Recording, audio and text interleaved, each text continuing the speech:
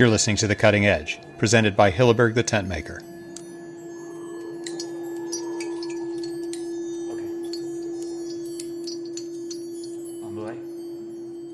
Hi, I'm Petra Hilleberg, President and CEO of Hilleberg the Tentmaker.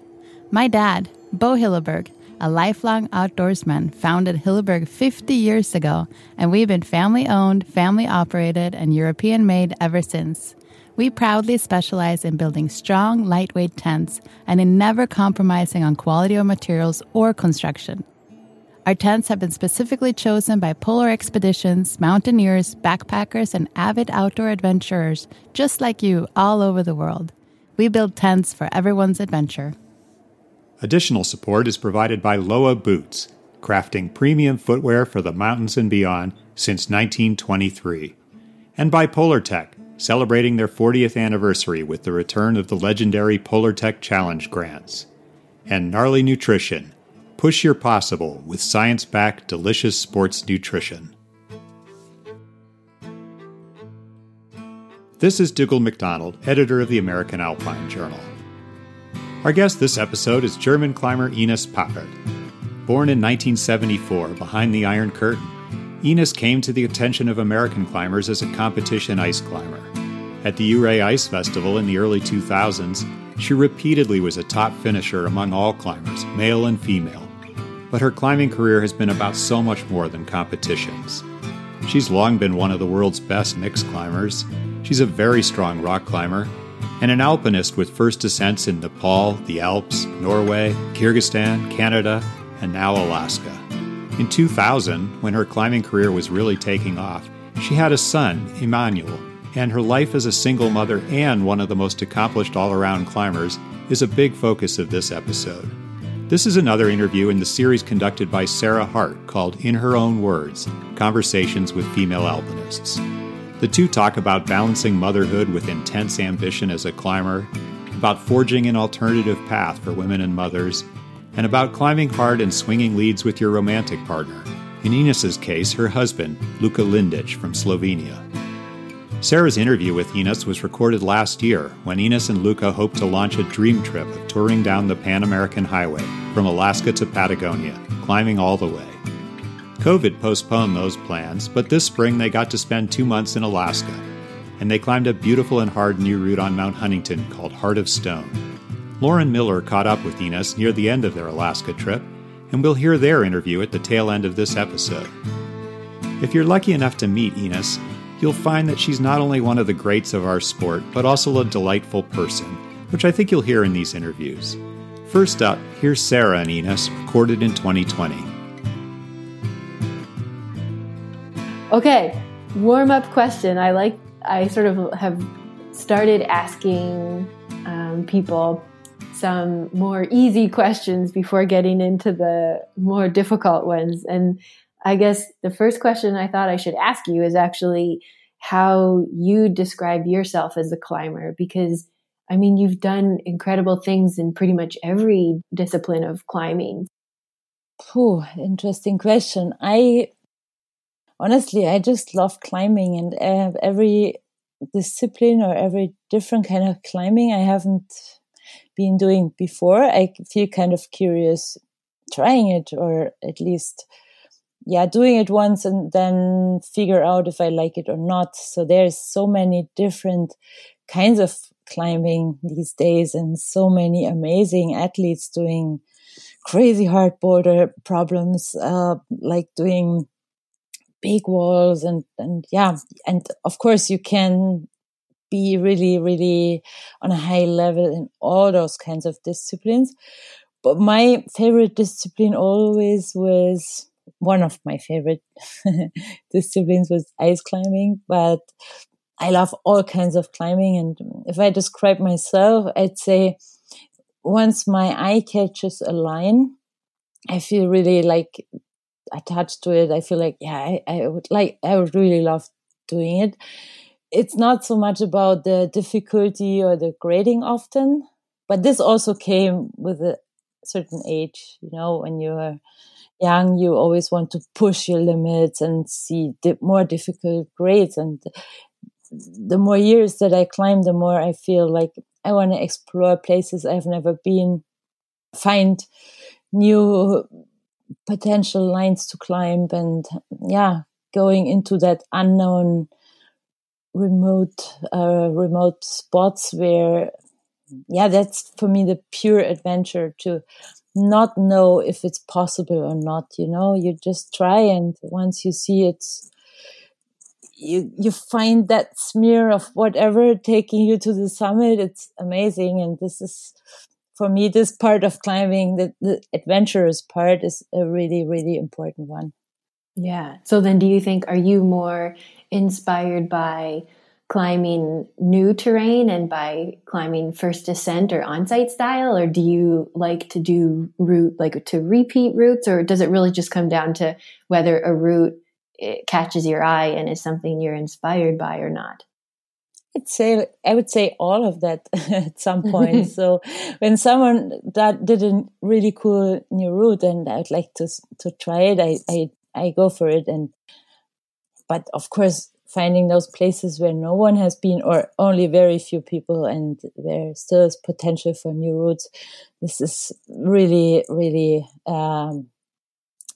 this is what I love to do the most, let's say. But we live here in a beautiful countryside of Bavaria, and it's lots of good rock climbing and alpine climbing, and most of the routes are done, of course, because there are a lot of good climbers here in that area.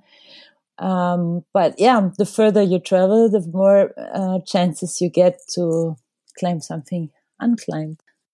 Well, here's another, this is maybe a bit of a different question, but when I was starting to do all the research to interview you, I realized that the bulk of your difficult climbing happened after you had your son. And, here in Squamish, I have a lot of friends who are mothers as well. And they always say to me, after I had a child, my risk tolerance sort of changed, and they didn't really want to sort of like push their grade very much after that. But you really did. And what do you think, what inspired that? Yeah, interesting question. Most of my female friends, they get now with the late 30s or early 40s, now they get pregnant and get kids. And I feel super happy for them that they finally found the right moment. For me, it happened when I was 26 years old, and I just started climbing before. So it was just too early to quit and to stop climbing, because I could see this as more for me than just a sport, than just pulling small crimps or on my ice tools. It's life, it's friends, it's traveling, and it's so much more. And I always wanted to somehow, bring my son at some point into that life without, of course, I had to go steps backwards, and I kind of quit for some time alpine climbing and longer trips. But I started doing competitions instead. I noticed I had lots of time at home, when he was sleeping and when he was playing with other kids. I could do some exercise, and that kept me like motivated. I was still like making progress in what I did, and the competitions were for sure part of that, because I could see myself being successful in the comps and just being happy as a mom, being at home, being there for your family, for your child, didn't seem enough for myself. So I never really thought about risk by that time, because competing is not really a risky sport anyways. And the only risk you have is that you lose. And later when he was growing, and when I had this network of amazing people, friends, family, that would also take care on him here and there for a couple of weeks per year, I could see my chance to go outside and to play, to transfer what I learned in the competitions, and to do those trips to places where I could climb new routes or repeat hard routes. And risk management was always part of what I've been doing. And I still believe the young ages, the early ages, when you start climbing, that are the most dangerous ones, because you don't see the risk, you don't feel the risk, you don't have this intuition because you just have a lack of experience. And the longer I climb, the more I see the risk, and the more scared I get, and the more often I bail or abandon because of some potential danger. I had to learn to accept to not be successful here and there, to fail. This wasn't always easy for me, especially when you don't have a lot of time for a certain project because your kid is waiting at home. And you don't want to go home and empty-handed and feel it was a waste of time. But every single moment and every single attempt that I failed was a learning school, a process to get me where I am today, maybe. And I'm still alive, so this is a good sign. Exactly. Well, do you feel, Ines, like your community of friends are sort of similar to you in that they are leading these less traditional lives? Like, I'm imagining in Germany, it's much like in Canada, where the assumption is still you get married, you have a child, you have a job, you buy a house, but you have clearly done that differently. Are your friends and your community in Germany and internationally similar to you, or do you feel like you've kind of paved a new path that's very different?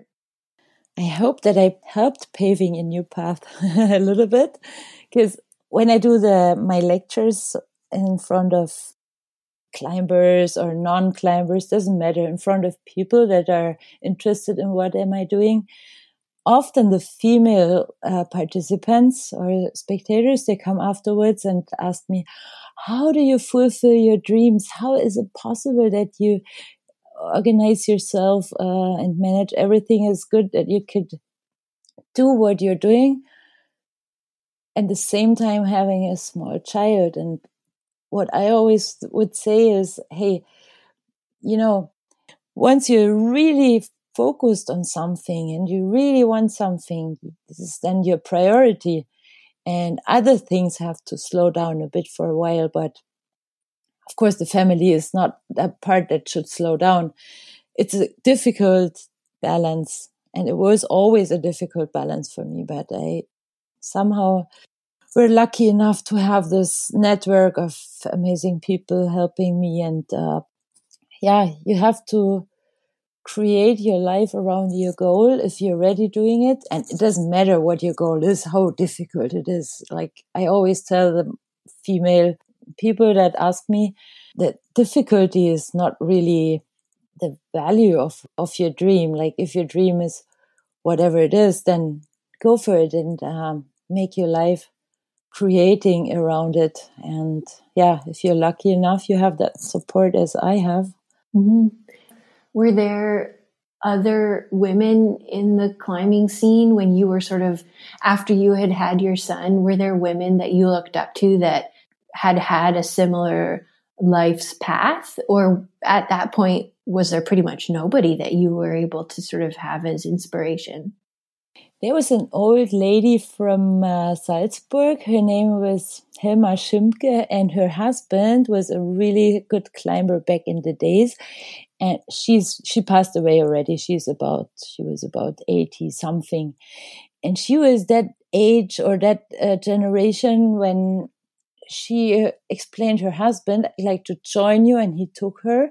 But she had 3 little kids at home already. Mm-hmm. People would not understand. They would totally drive crazy by what would she do, risking her life while having 3 small kids at home.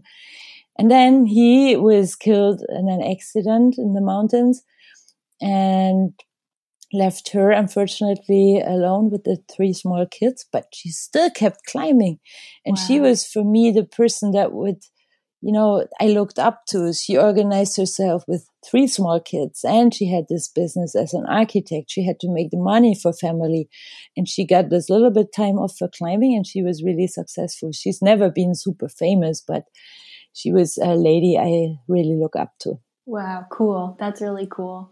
And I think at this point now, you're that person for a lot of people that as women have maybe a non-traditional dream for themselves. For most female friends that I have, it was like, first I want to, have my career as a climber, would like to do this, and do that trip. And then at some point they realize, it's quite late now. And then they get complicated, and it is more difficult the older you get, having a kid and pushing your own kind of dreams still a little bit. So I believe the earlier you start, the better it is. And it also gave me this amazing chance to introduce that life that I have, that I'm living, to my son and take him to the places he would never have seen otherwise. Yeah. That's really good advice. Maybe everybody listening is going to take that and be like, well, I have to go have my kids now. And often it doesn't necessarily has to be connected with climbing, like directly. Like, for example, once I went to Kyrgyzstan to an unknown mountain called Kyzyl Asker. That was my first expedition to that remote place. And I was like, we didn't finish the climb. And the second time I went there, I thought I should bring my son. I had seen the place before. I could see it's a safe place for kids, but it's also a school for life. Yeah. For him, seeing how simple people live in those countries and how little it needs to be happy. And even though we didn't speak their language, the kids were always communicating with each other, and he had a really fun time. So trips like that, I think they helped him a lot growing in his childhood as a personality. Yeah. Do you feel like, Ines, were you like unfairly scrutinized by people within the climbing community, but also people outside of the climbing community? Like, did you feel as if people were looking at you really closely and watching what you do and maybe being judgmental about the way that you chose to live? Or did you feel like that wasn't a problem at all? It was kind of a problem. I used to move like 25 years ago in Bavaria. It's it's a place where it's a small valley. People are really, really nice, but not from the first moment they meet you. They are really suspicious. And when I came here and started climbing, everyone was like, whoop, what is she doing? She's not even from our place, and then she's a girl. And now those guys are my best friends. But I was never like looking at it or asking, why is it? I took it in a natural way, and I could see people talking about what I'm doing, maybe not always in a good way or in a nice way, by judging. Climbing is a risky sport. Whatever we are doing, we have to be aware of so many different kinds of risk. And if you're not a climber, you have a hard time to understand. But if you're a climber, you might understand easier what drives a person like me, having a child and also pushing your own level. Like, you're in a perfect position to have sort of an opinion on whether, if you were a man that was raising a child on your own, do you think do you think the level of judgment or scrutiny would have been the same? Or do you think because you're a woman, you sort of take the brunt of it a little bit more?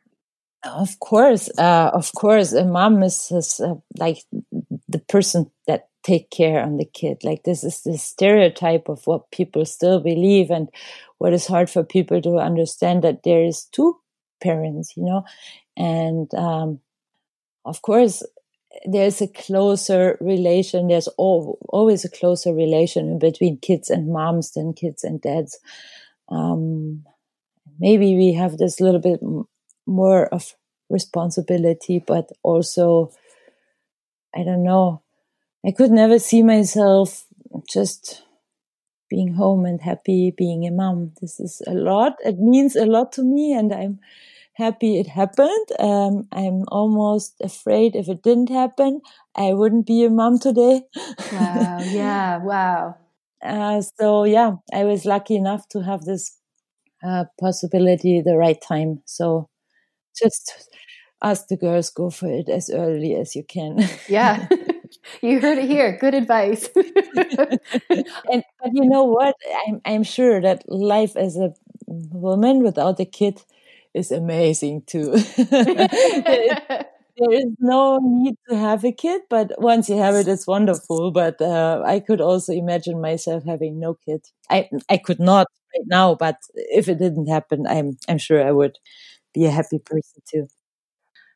One of the other things I wanted to ask you, Ines, was I actually interviewed Kim Shiznazia a while ago, and Kim is a really well-regarded competition ice climber, mixed climber from Canada. I'm sure you know Kim. She said to me that women who could outperform men or who outperform men in climbing are often viewed as freaks or one-offs, or sort of like, oh, they've got small fingers, so that's why they were able to do that, or their body weight is low, so that's why they're able to do that. Do you feel like people respected what you've accomplished, or do you feel like you've had to work extra hard in order to receive respect in the climbing community? Honestly, Sarah, I was always, when I climbed a new route, a little bit worried to grade too soft, because all I wanted was people would enjoy the route and would confirm the grading, because I always like to, if I repeat routes, I like to have a grading I can deal with, and not like, wow, this is so overgraded or so soft graded, and I knew if I would rate a route too soft, people would say, yes, that's not that hard, it's like, come on. And maybe because of that, I tend to grade more hard on the hard side than on the easier side. But on the other hand, once I repeated routes, here and there, I could hear people saying, it's not as hard as it was graded, It's interesting, but I'm not a climber that climbs for the grades, and I don't care about what other people are saying. Otherwise, I would have stopped doing what I'm doing way earlier. So I don't really listen, and I don't mind. Has your experience been that men are intimidated to climb with you? I mean, how would you describe your partnerships? Do you mostly climb with men? Do you mostly climb with women? And I'm so curious to know if like guys are afraid to climb with you. Yeah. No, they're never afraid. I wish I had more chances to climb with other women. Once you mentioned Kim Shiznazia, it's so funny because when I entered the competition the first time, Kim was there and she was the lady, she was the winner, and she got twice as big biceps than I had, and she did 20 pull-ups in the isolation just to warm up, and I couldn't even do 10, and I was done for the rest of the day. So I looked up to her, and I could see her climbing those crazy mixed routes already back in the days when no other female climber was able doing it. And I was always hoping to get a chance to climb with her, but unfortunately she kind of quit climbing when I started. So it was just, there was actually no chance to get along with her. So I kind of tried to find female partners. Often, not always had amazing experience, honestly. Because I was often driven by the idea, hey, a female team is more equal in what we are thinking, in our approach, how we would do things. But at the end, it's like that part of, if you really like each other, appreciate each other, if you feel like friends and not just as climbing dudes going outside. And that doesn't matter if it's a male partner for me or a female partner. I have to feel this friendship, and often it happened, but sometimes it didn't happen. And then I don't really decide anymore in between male or female because of the sex, but I would always first ask myself, am I able to spend 4 or 6 weeks in a tent with that person without getting annoyed about each other, Yeah. you know? And yeah, then it limits your field of people that you know already a lot, because not every friend you call your friend, you would like to spend so much intense time with each other. And now I'm lucky enough to share my life and the rope most of the times with my partner, Luka Lindic. Mm-hmm. So our approach and attitude when it comes to climbing is so similar. And this is also what helps me to get motivated for a trip, you know, to prepare for something. Often in my earlier life, I was the engine. I had the idea. I convinced people. I organized everything. I convinced them again. I helped them to pay for the trip in many cases. And at the end, they came along and we had often a really good time, but often it didn't feel like we are a team as like equal climbing partners. But now this is the case, you know, we climb both on a quite a high level, and we both have our moments when Luka would say, hey, now it's more like a thin ice smear, not so easy to protect. It's maybe better you go. Or on the other hand, it's overhanging, steep, like bad rock. That's what he is used to a lot and where he's really, really good at. So yeah, it took me a moment, and I'd say almost half of my life, to find a person to share life and rope with. I have never been trying to find a person like that, but it happened, and I feel really, privileged and happy about it. But it was a journey. It was a long journey. As it always is.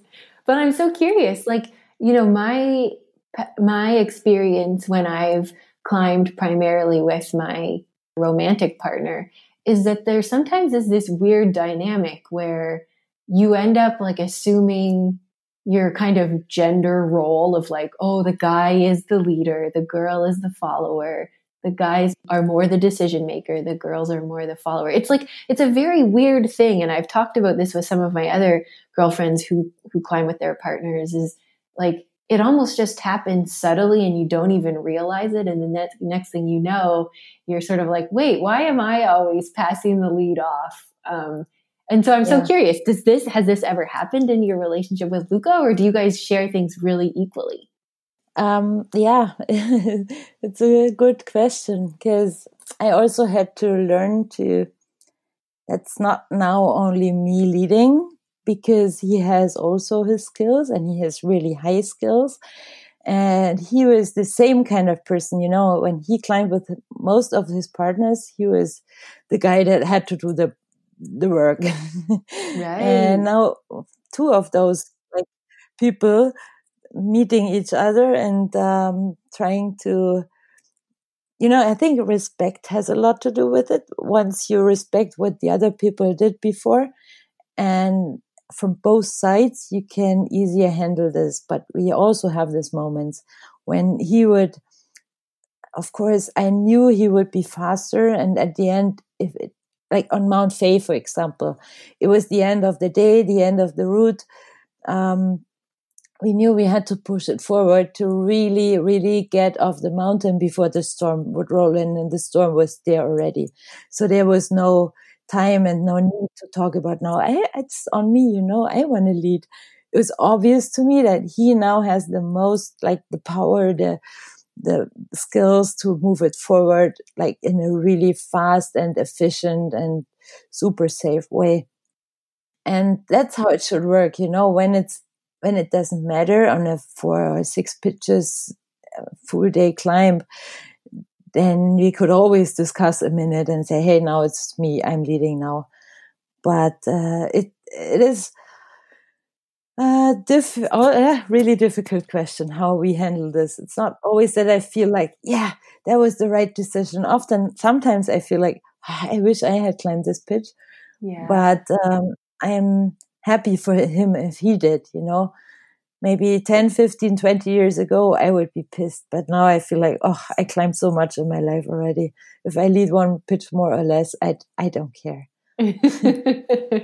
That's cool. I think it's cool that you describe it as like 2 people who like to be the leader or like in control find each other, and then you're able to actually balance each other out. That makes a lot of sense.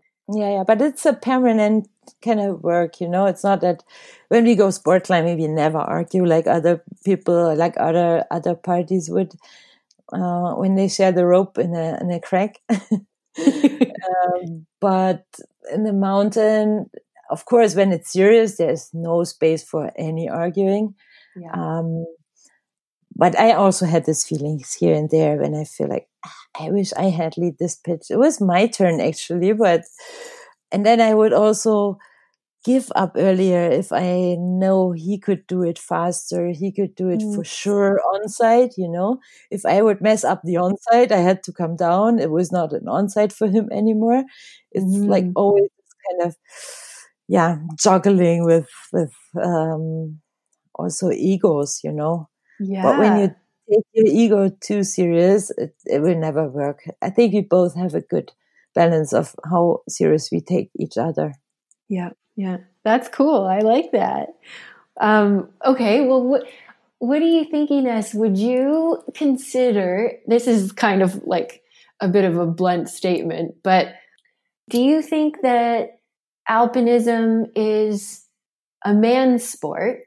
And if so, what do you think, what qualities or characteristics or what do you think makes you successful in the arena of alpinism? Or maybe you totally disagree with that statement. Maybe you think that it's actually a woman's sport. I totally disagree with that, Sarah. It's more a female sport, I'd say. No, I wouldn't gender this, because unfortunately there is not many female climbers being highly interested on more skilled alpine climbs. There's Brett Harrington, really active these days, and Brett is a wonderful person and a really, really talented climber, and transferring her skills from hard rock climbing into the mountains, which is amazing. And I love seeing that. And I love seeing all the young girls from the expedition team in Germany, Switzerland, Austria. They've got the teams. By the time I started climbing, there was no team existing. I had to pretty much collect my experience by myself with mainly male partners. But back in the days, I need to jump back in the days, because I realized at some point when I was a beginner of climbing, I was stuck in my, growing, because I would always follow other people. And then I was like, no, if I want to change, I would like to learn how to read a line, how to find the route, how to create ideas about protecting and stuff. I can't learn all that when I just follow every time. But the guys were always more experienced, so they would go for it. And that was the time when I really tried to hard find female climbing partners. And I went with other girls where I knew they didn't have the skills that I have. So it was more on me. I had to lead. And that was the time when I learned the most, actually. Yeah. Back in the days. And I still love to climb with girls, like with Maya and Smith Gobert in Patagonia. It was a really good time. And I've never seen a female climber like her being so focused, so ready to give it all to, pain is not, it's a word she doesn't even know what it is. Like Mayan is a machine. When it comes to also the hard work, I never felt like I'm a girl here in the team. I want to be the princess. Someone else should cook my dinner or melt the snow or build the tent up. It's always hard work in the mountains. And this is maybe not what speaks for a female gender in general.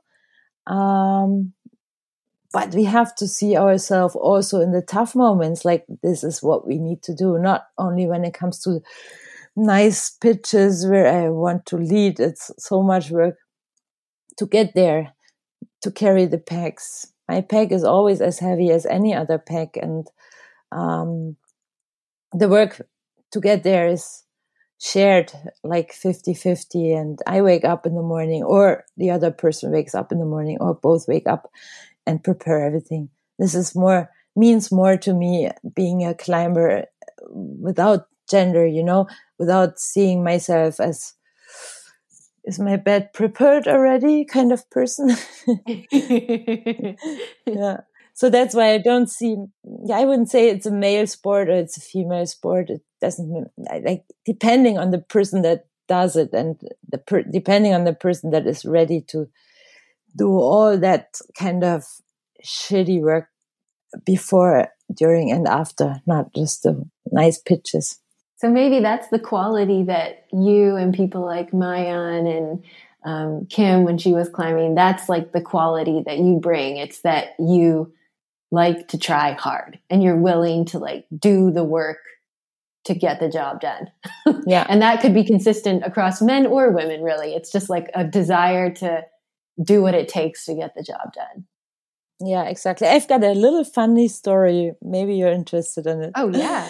When it comes to that. Because I was with two guys from Austria in Kyrgyzstan, also Kyzyl-Askar, that mountain where I went the second time in 2011.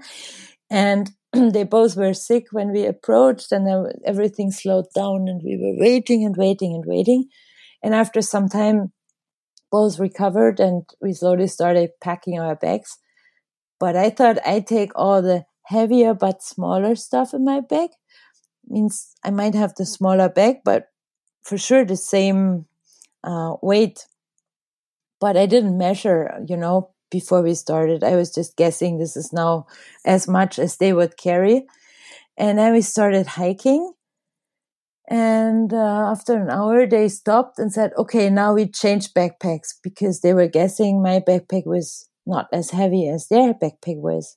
And then I was like, yeah, why not? And then all of a sudden I noticed the other backpack was way lighter than my backpack was, even though it was twice as big.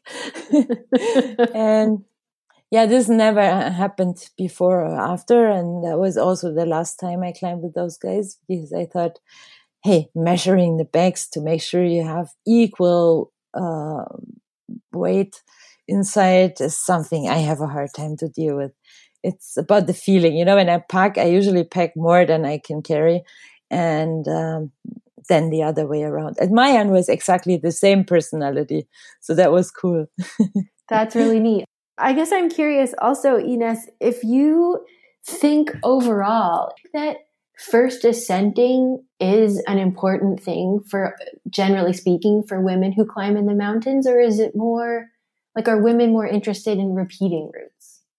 Yeah, obviously there's not many really trying to find those unclimbed lines and go for it. There's even less only female teams doing that. Yeah, I don't know. I wish there was more female climbers having this desire to find unclimbed lines, opening new routes, without knowing if it works or not. I've been failing so many times on Kyzyl-Askar, for example. I had to come back 3 times, and that's a lot on when you speak about a big expedition, from 4 to 6 weeks. I wonder if it's like maybe a sort of a social thing where just it's assumed women are less exploratory and less willing to take a risk on something that isn't known. And just like generally speaking, women more comfortably pursue things that there's known risks, or they can mitigate the risks. Whereas when you're out there doing exploratory climbing, you don't always know what the risks are, or you have to address them when they come up. Yeah, but you have to also be lucky with your partner, because when I look into my life so far, I also didn't do many new routes with only female partners. I did a few in Canada with my friend Lisi Steurer, with Mayan in the Waddington Range, but we also had a male friend with us, Paul McSorley, which was great. We had lots of fun. And if you look at the amount of alpine climbers, male alpine climbers, and then the amount of female alpine climbers, that's such a small amount compared to the guys. And yeah, of course, if there was more female climbers, there was more female climbers doing new routes. But this is something I hope we will have more and more in the future. And I see like Caro North and Brett Harrington and many other names. Yeah, there is hope for better times. Do you think that alpine climbing for women, the history of it has been captured adequately so far? Like, do you feel like the climbing community, women and men, know the stories of women like yourself and like Kim and like Catherine Destevel? Do you think that those stories are being told or have been told? Or do you feel like the history of women in alpinism is just like actually quite unknown and undocumented? No. I think that is quite well documented, and every like publication I worked on was as much recognized as a male publication, so I couldn't see myself disadvantaged because I'm a female. And I'm also not that person who would push female ascents in a direction, like I'm always making fun out of the routes that I have climbed, and some of them are still not repeated. Mm-hmm. But I wonder if someday a male guy would come and call it the first male ascent, Right. That would be weird. That would be interesting. So I'm not interested in first female ascents, even though the media are often communicating it this way. I don't mind, but yeah, I see myself as a climber, not so much as a not enough recognized or not enough visible person, female person. Yeah. Okay. If you look back on your climbing career so far, do you wish that you'd done anything different in your career? These days, when I collected all my files on my computer to get a little bit of structure, also for, the stories I would like to tell, to convince and motivate people to do new routes or repeat the routes that I have climbed. I saw that in some years I was pretty active, like I'm sure I was pretty active in every year, but some years they were really successful and other years they were more or less, I'd say, the preparation for other years, the next years, or not successful at all. But this is what the balance is in climbing. Often sometimes you have this good luck on your side, and you have again moments where you don't really get where you want. But I never got depressed by it, or I didn't feel successful enough, and I would never miss any moment in my life so far.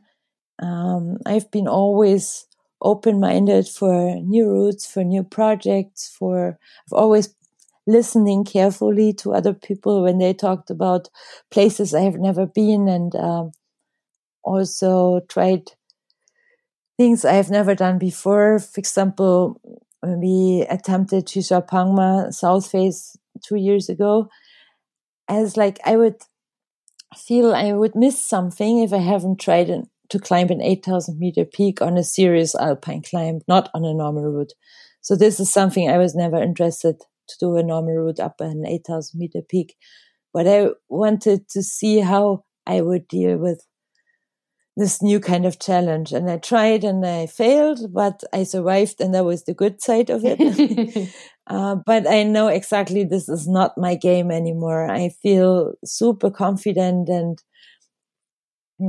strong, and also able to climb hard in technical terrain up to 7,000, but for sure not a single meter higher.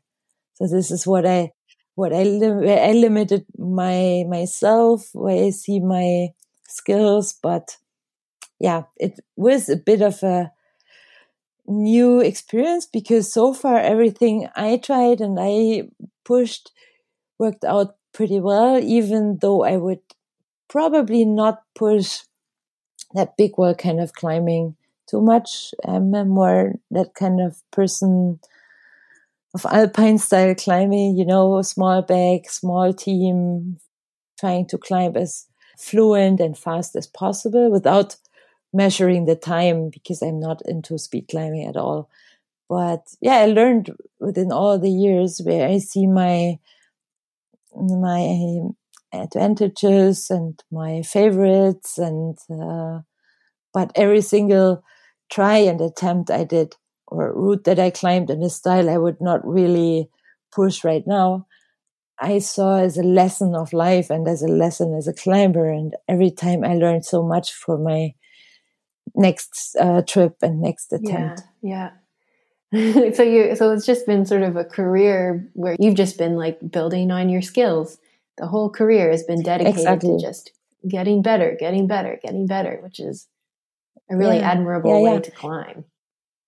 Yeah. If I had this goal in mind, like, for example, doing all the 8,000 meter peaks, which is an amazing achievement. And I really look up to those ladies that did it. And especially without supplementary oxygen and high altitude porters and that kind of stuff. But can you imagine you did all of them and then your career is over? That would suck to me. I always like to have another project, and I like to grow in what I'm doing in alpine climbing. In that kind of way I'm doing it lately, there's so much potential on the entire planet that I would never call my career as finished because I did all I wanted to do. Yeah. Well, I don't want to take up all your time. Now we're pretty much at an hour, but I want to ask you one last question. And you've also already given us some advice, that being, have children when you're young in your career. And I'm wondering if there's anything else that you would give as advice to young women who are aspiring alpine climbers. We live in a generation where people tend to follow other people's footprints, with social media, and presents every day, and now this is in good conditions, let's go for it. And I'm also a bit, I'm also tending to follow too much those kind of things by not anymore trying something unknown. This season no one has climbed it, but does it mean anything? It doesn't mean it's impossible. And especially as a girl, just trust your skills and follow your instinct and your intuition, and also appreciate what you're able to do. Don't question it too much. Am I able to doing it because I'm a girl? This is no question. There's no question. You are. Before we get to the second part of this episode, a few words from Cutting Edge sponsors. LOWA Boots wants to congratulate LOWA athletes Ines Papert and Luka Lindic for establishing Heart of Stone, their new route on Mount Huntington. LOWA Boots has been crafting premium footwear for the mountains and beyond since 1923. Learn more at lowaboots.com. We get additional support from Polaretc, who have been outfitting climbers and other outdoor adventurers for 40 years. Polaretc Challenge grants send alpinists like Doug Scott, Steve Swenson, and Steve House on expeditions across the globe. Their stories filled the pages of the AHA. Now Polaretc is helping us share new stories on this podcast. And by Gnarly Nutrition, fueling climbs and other mountain adventures. Imagine this. After training your heart out for 6 long months, maintaining a strict regimen, you're high on a wall on day 1 of a climb. But as the sun gets low in the sky, you realize you're bonking because your fueling failed you. The solution? Gnarly Nutrition. Gnarly is the most effective, science-backed, and delicious sports nutrition made by mountain athletes just like you. Avoid bonking. Send with Gnarly. And now here's Lauren and Ines talking about the trip she just completed to Alaska.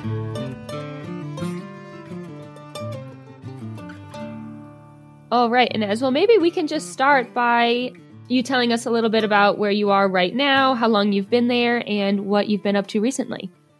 Yeah. So actually, I'm on a trip that came into our minds like a long time ago. Luka and I, we were supposed to do the Panamericana highway and of course climbing all along the way down to Patagonia, starting in Alaska. But all of a sudden last year we couldn't go. But we had bought our motorhome already.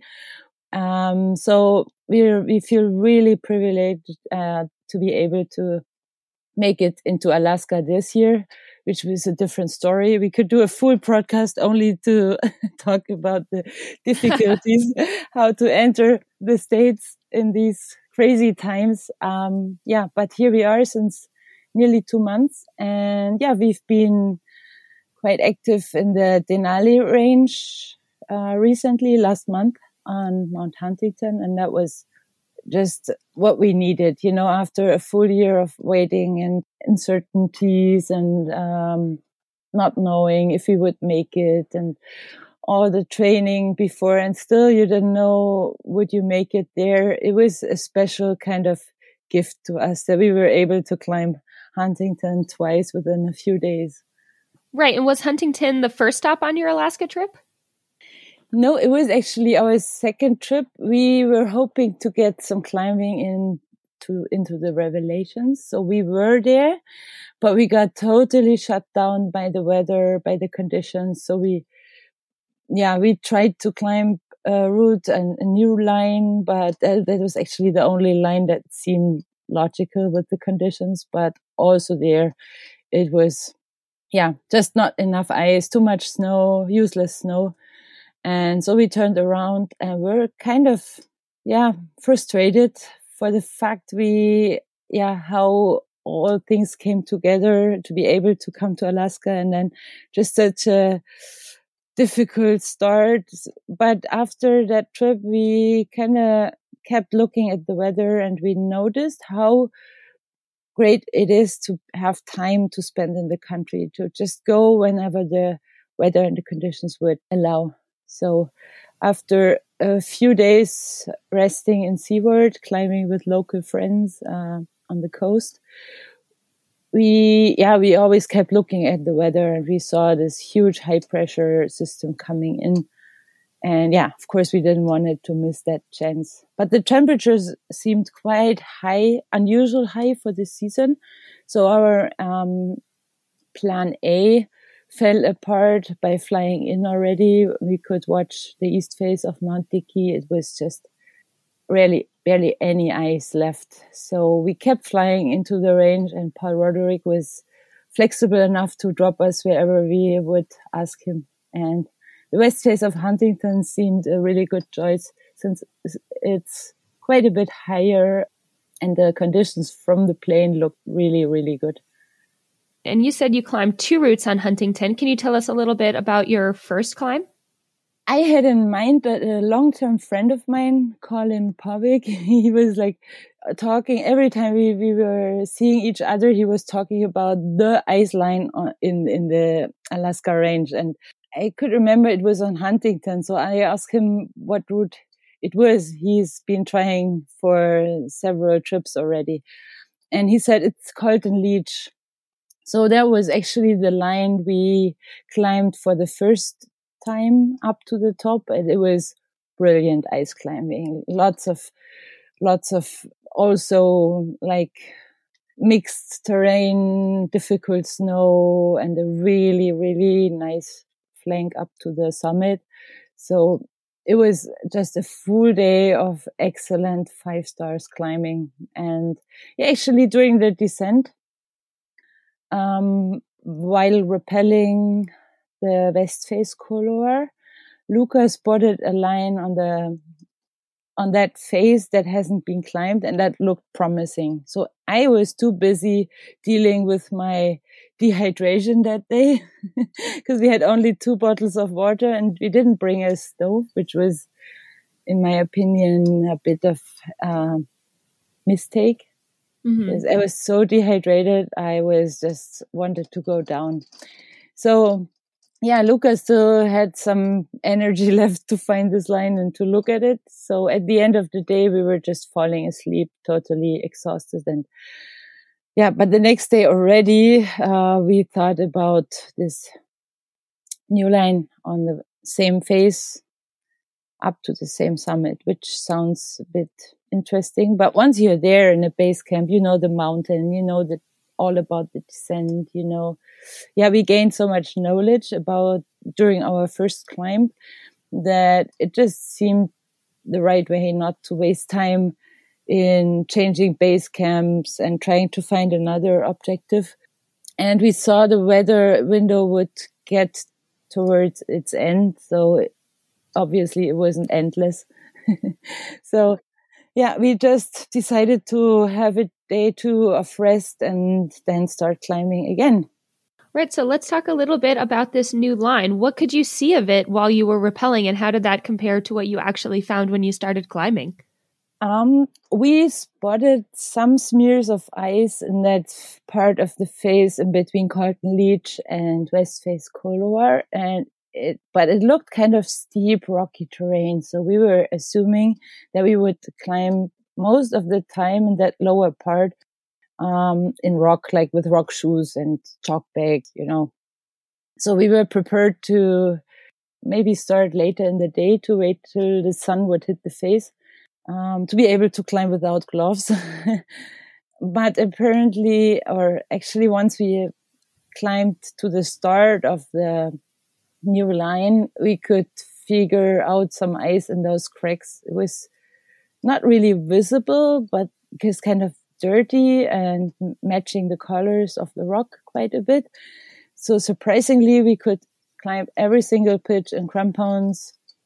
We did take off our gloves here and there and climbed like with our fingers, but still had lots of interesting mixed terrain to climb with tools. And like every pitch had a little bit of a difficult section, like a few meters, where we were really happy that we brought an extra tag line to pull the backpacks, because climbing that steeper terrain with the packs wouldn't work in a free ascent. Like this is always what, you know, drives us climbing free without falling, without trying again or aiding. So that just worked out in every single pitch until we reached this ledge system that follows towards the right and gets us into the West Face Couloir at the end of the climb and tops out the same route at the summit of Mount Huntington.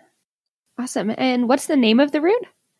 You know, when we took out the rope of our packs and started to prepare for the first pitch, I looked at the rock and I saw a Hart feature in the rock right at the start of the climb. And we knew it's like a route that has to get named after that thing. So we called it Heart of Stone. So there was a Heart of Stone. And I think if someone wants to repeat the route, it's pretty easy to find it. You just start where the heart is. That is a really cool feature. Yeah. And so you mentioned that the route is pretty steep. Would you say that that's the defining characteristic of this route? And if not, what makes this route different than all the other routes on Mount Huntington? Our line is just going straight through the face and trying to get to this ledge where, you can obviously see this is a good line in mixed terrain. And just the question mark was how to get there while climbing the steeper part of the lower face. We had a hard time to get the feeling for the difficulty from a distance. So it was just so good to be able to climb every pitch without crazy difficulties, without taking a huge amount of time. And by the end of the first day, it was like 3 a.m. already. We found ourselves in a BV spot that was really comfortable, like stretching your legs and waiting the sun would rise just below the summit.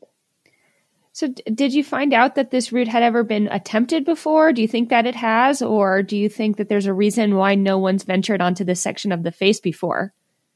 We couldn't find any proof of that anyone would even have attempted that route. But of course, we wanted to double check. We asked our friend Jack Tackle, who helped us a lot during the trip with the weather, with his knowledge about the place. He became some sort of a mentor for us. We've been always in touch with him. And Jack also couldn't find any information about the climb that has been done in that part of the phase. But he wanted us to double check with Mark Westman, who is the guy that spent probably the most days from all of us in that range. So Mark also confirmed that no one has climbed it before. So apparently that's the case. So it's cool to give a name to a route that for sure was climbed before and hopefully gets repeated one day. Yeah, do you think there's a reason why no one's climbed on this part of the face before? You know, when you look at the mountain, you kind of, there's those lines you see right away. You look at it and you see this is the line. This was the case when I climbed Kyzyl Askar in Kyrgyzstan. Like there's no binocular needed. Then there's those sort of phases where you have to spend a little bit of time and to figure out where the route goes. And it took us a moment to find the line, even with the binoculars. It's kind of logical, the upper part, but the lower part is, how to get there, that kind of thing. Yeah, a little more complicated maybe than some of the other routes. Yeah. And it's not moderate. I would call it kind of harder than moderate. So maybe that's why also it hasn't been climbed before. Right. How many new pitches did you guys end up establishing? Yeah, we started same snow system as West Face Koloa for the first 200, 300 meters. And then we had approximately 20 new pitches, but some of them were like running belays. So it's kind of difficult to tell the exact number. And the last 200, 300 meters to the summit again joined Howard Route and West Face Koloa. So say half of the phase, bit more. No, actually more than half. Yeah, 2/3. Awesome. Well, that seems like a tremendous effort. And it seems like, according to some of the reading I was doing and other people I talked to, that the weather was kind of hard to get right this year for a lot of climbers in Alaska and in this part of the range. And I was wondering how you guys ended up being able to be so successful. You got 2 climbs in the same window. And I was wondering also if the aspect of this route was part of your decision-making because of the fickle weather this year. Yes, it's been really cold until early April or mid-April actually, like crazy cold. In Talkeetna, which is just a bit above sea level, we had 20 degrees minus Celsius. And it was like, hard to imagine you can climb up there. In the Revelations, we had this experience of a huge change of the weather, like crazy lots of snow and temperature rise up to at the glacier up to 10, 12 degrees plus. So this made us think what the weather would do within the next few weeks. And we could see the high pressure. We could figure out the high temperatures for that time of the season. So we weren't sure. And we really appreciate having the opportunity to be friends with Jack Tackle, who we called the other day, and we were like, "Hey Jack, what would you do in our case? We would love to climb Mount Dickey East Face, something in the Ruth Gorge, but the weather seems too warm for it, actually, and we have no contact to anyone that has been recently in the area." And he said, if I was you guys, I would do a flight seeing with Polaretc. One of you fly into the range, have a look at the mountains, and then decide where to go. The day we asked Paul if this would be an option, he said, "You know what? I can take you guys in. I have to bump some other parties from one base camp to another. And at the end of the trip, I just drop you wherever you want." So he said you would see the Ruth Gorge, Ruth Canal, you would see Huntington, Mount Hunter, and all that mountains. So that was quite a special offer. Right. we grabbed for sure. And yeah, that was the reason we ended up climbing on Huntington, because that was the only mountain we figured out the conditions were right. I think with mountain climbing, yeah, we learned so much Luka and I, we learned so much in our previous lives with having a certain goal in mind, and sticking too much to it. Also, friends and sponsors and media was asking before we left, well, what are your plans? What are you going to do? We had many, many ideas. In our folder on computer, it was packed with pictures and articles from American Alpine Journal, and we've been reading quite a bit about all those places. But we wanted to keep open-minded and decide by the time we get there. This way, it seems you get a way higher chance to succeed. It is way safer too than sticking to a plan that doesn't really make sense with the weather, with the exposure, with the sun, with the temperatures. And also Mount Huntington is a face that has really good rock. And even though the sun would hit the face, it's like known for being a safe place to climb in warmer temperatures, as long as there is ice. And yeah, apparently we also were a bit lucky with the moment we got. I'm wondering too, if having this plan to go and get the RV and travel around, it was keeping a flexible schedule and being able to move around wherever the weather was best part of that idea? Or is that just a nice side effect of the way that you guys are traveling right now? No, it was part of the idea actually. But we were we are amazed every day we are traveling here in Alaska by the beauty of the mountains, by the landscape, the wildlife. But we are also a little bit, surprised how difficult it is to enter the mountains by yourself. Like each mountain you would see, you think like, wow, that's one we would love to climb. But all of a sudden there's a huge river you have to cross. Seems impossible. If there is a smaller river you could cross with a pack raft, then you have this endless bushy terrain or like other difficulties to get there. Every time you have an idea next to the road, it ends up being kind of impossible, at least for us. We are not whitewater people. And yeah, we do have lots of respect for all the extra hazards that we have here in Alaska compared to Europe, where everything is so easy to get, Right. And so you mentioned before we started recording that you're in your RV in the rain now, waiting to go into the Hayes Range. What ideas do you have for this part of your trip? What brought you to this new range? Yeah, the climbers community is a small community, and we've been talking to Colin Haley some time ago, and he was like, the Hayes Range is the place to go. It's so wild. There's so little people that would go there. You're for sure the only party in the range. And there's so much amazing climbing on that steeper faces, north exposed faces. So yeah, same here. We will fly in open-minded. We are later in the season now, so we can't land on the glacier. So we have to walk in quite a bit, which is part of the expedition, part of the trip. It's totally fine. But it needs the weather to fly in, first of all, and then we are hopefully able to climb one of those magic-looking peaks from Delta Junction. They're so far away, but still so big. It's like the faces are like about 2,000 meters. Wow. Huge, like a cup twice.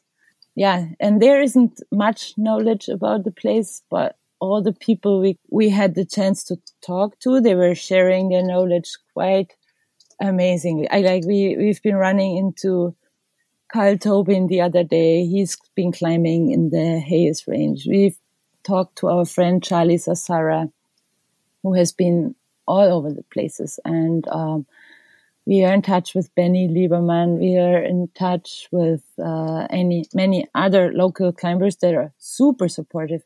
And everyone appreciates that we come all the way from Europe, spend so much time in their huge country.